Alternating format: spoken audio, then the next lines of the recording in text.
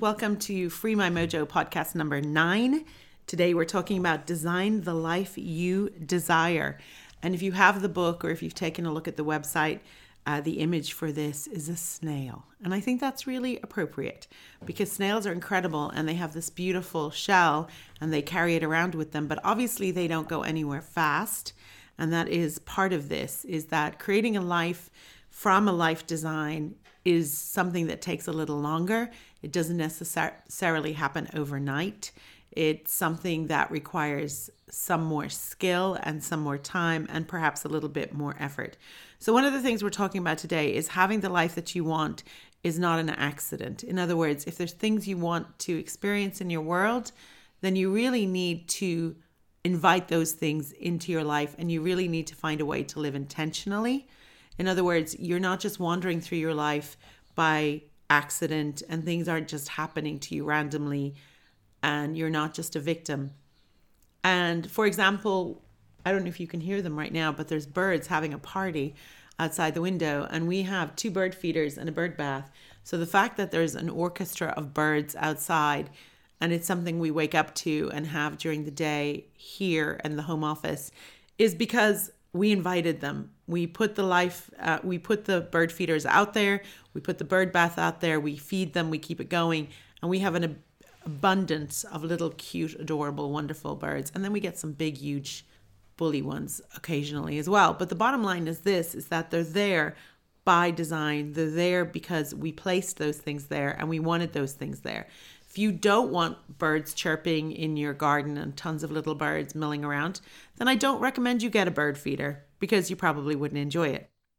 So one of the things we need to think about is if there's something you want to experience in your life and it's something that matters to you, then you have to put it in your life design. In other words, if being fit is important to you and you don't ever exercise, then it's a lot to expect that you're naturally going to be fit unless you happen to do work that is physically demanding, in which case you will be fit and that's fine. But the point is this, is for there to be an outcome, there has to be an intention. If you want to do more art, then you need to either have the art supplies on the ready or take an art class or schedule some time. So my point is that life design is really important and most people completely ignore it and overlook it. And we know what a web designer does. We know what an interior designer does. We know that there are people who look at things and therefore put things in place. So what you need to think about is if there's something not in your life that you really want, how can you go after that? And that takes so many different kinds of forms. But it does come without a doubt from an intention.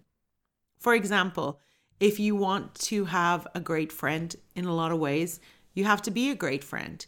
If you want to experience organic food in your life, well, then you have to buy it. I mean, these things don't just happen. Right next to me here, we have bowls of fruit that are available because the hope is that the child who walks by the bowl of fruit is going to grab a banana or an apple or something like that versus, running to a cupboard for a snack. So one of the things we have to think about is the way we put things in our life, the way we position them in our life, the way we do the things that we do in our life. Those are the things that happen by design. And they don't just accidentally happen. They are there because someone put them there and they are there from intention. So remember that specific intentions lead to manifestations. Manifestations are just not magical, mystical things falling out of the sky. They're actually coming from someone or something that was decided upon, that someone ranked them as important in their life, and therefore they came to be. So one of the things I want you to ask yourself is, what is something that you would love to see in your life? What is something that you would enjoy in your life? What is something that you desire? And give yourself the opportunity to ask for that thing. Give yourself the chance to find a way to invite those things into your life. The more vivid and descriptive you can be, the better. For example, one of the things that I've done for years is create vision books. And in the vision books, I have actual images in the books. And in doing that and in creating that, what I'm actually doing is putting into the universe a specific request or idea or thought or vision. And that's something that's really important, is that you may or may not be having the life that you totally want right now. But what part of it are you not having? What part of it would you like to be different? What part would you like for there to be more of? And the more you can get clear about the life that you want and the life that you desire, then the more you put elements of that into this life. And the more you put the elements into the design of how things go. So from the very first thing on a Monday, you have an opportunity for the whole week to put something into that design that is something that you really want or need. And you place that and you include that, and it's there because you, the designer of your life, the architect of your world, you put that there. And there's a very famous poetry line from Hafiz the poet who says, "You live in the house of your words."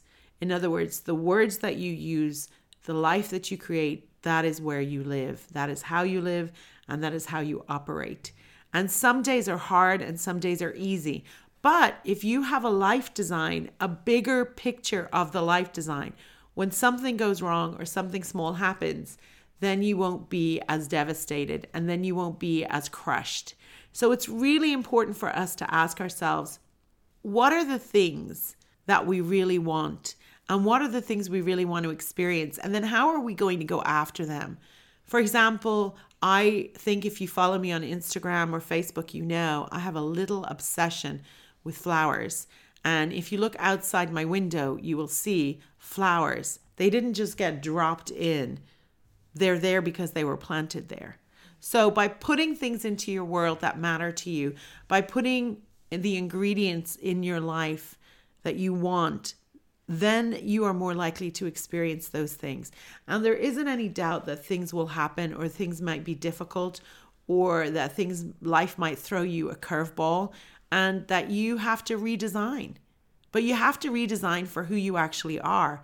You can't just redesign for who you thought you would be, or who you hoped you would be, or who you used to be. For example, when I was single, one of the best pieces of advice I got from someone, unsolicited, of course, because when you're single, everybody wants to tell you what to do. But they said, make a list of all the things you are looking for in a partner, and then be that list. So if you're looking for someone in your life, make that list, be that list, put that list together, and then go after that list for yourself and not in another person. And what you magically may find is that that person emerges for you. So the truth is this: start with what you want, and don't be afraid to ask for what you want, and have an understanding within yourself of how important that is to you and how much that means to you.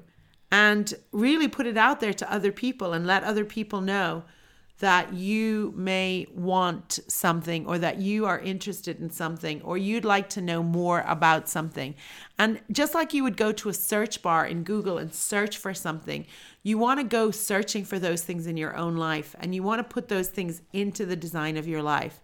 And it's very important that you realize that the chooser of the choices in your existence is you. And you do have things you have to work around. If you have children, if you don't have children, if you have health issues, if you don't have health issues, if you have the cash, if you don't have the cash, you have to look at these elements. And all these things are elements of design. They're not a death sentence. They're not the end of the world. Most of these things are temporary. So one of the things we really want to ask ourselves is, what is it that I most want to design? What does that look like for me? And then what do I need to do to go after those elements? And I just want to encourage you that your life can be very different in 6 months or a year or 5 years, because you sow those seeds for that design now, and because you put that in place right now, and you work towards that right now. And it may not seem like it would make a difference, but it absolutely will. And you are the one who gets to determine those things as best you can. Remember the other lessons that we've had up until now. Remember the other things we've talked about. By cutting the toxic threads and cutting out the negativity and cutting out the things that don't work, what you're doing is you're opening up your floor plan in the design, in the house of your life, so that you actually can have what you're seeking and what you're looking for. And remember the other beautiful quote, that which you are seeking is seeking you. So I wish you the very, very best. I absolutely cannot encourage you enough to embrace the role of designer and architect of your life and to have fun with this, because the more fun you have with this, the more fun the outcome will be. Thank you so much for joining me, and please take care and be kind.